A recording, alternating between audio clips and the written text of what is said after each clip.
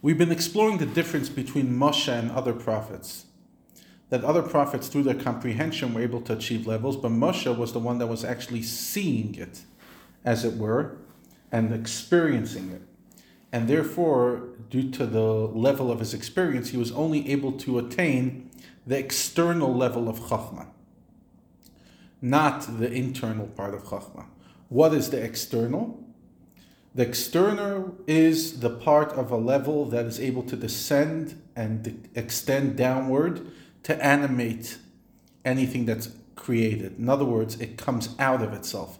It's an energy outside itself. An interesting analogy, in Hasidic circles, one of the biggest criticism you could tell somebody is he's a chitzon. He's an external person. In other words, he's not authentic. Where he's at and what he's portraying to others are two very different people. A pnimi, on the other hand, is an authentic person, an inner person, that the projection is authentic to the true self. So a chitzonius, an external energy, means it's focused only on the outward. But over here, we're not criticizing it. We're just saying a chitzonius of the energy of each level is what focuses on the other. And the pnim, the inner part of each sphera, is fully united with God's infinite light.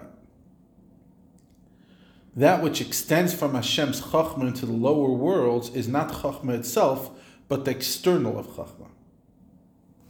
Now, the human soul is a good analogy to illustrate the concept of this external.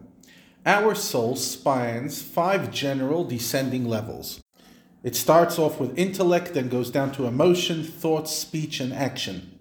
The amount of a soul's energy that extends from it and becomes manifest in physical action is nothing compared to the amount manifest in speech, which in turn is nothing compared to thought, emotions, or intellect. So too, with the external of Chachma, which can descend and become dressed in physical creatures, as compared to the essence, the inner part of Chachma, which is one with God Himself. The energy that animates creations is considered a descent and a contraction with respect to God's infinite light. The same way it would be considered a descent for the intellect of a genius to be contracted into a mundane physical action. Yes, the genius can do action, but you're getting Einstein to build a table, it's very different than allowing him to use his intellect.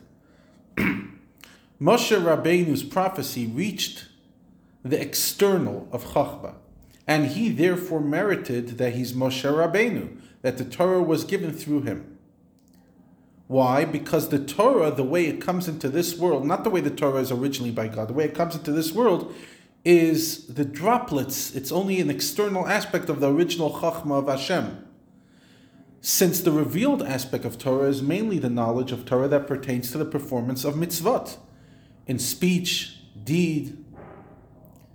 However, the deeper part of Chachma, the deeper part of Torah, is beyond mitzvot. It's the deep knowledge of God, and that will be revealed in the time of redemption.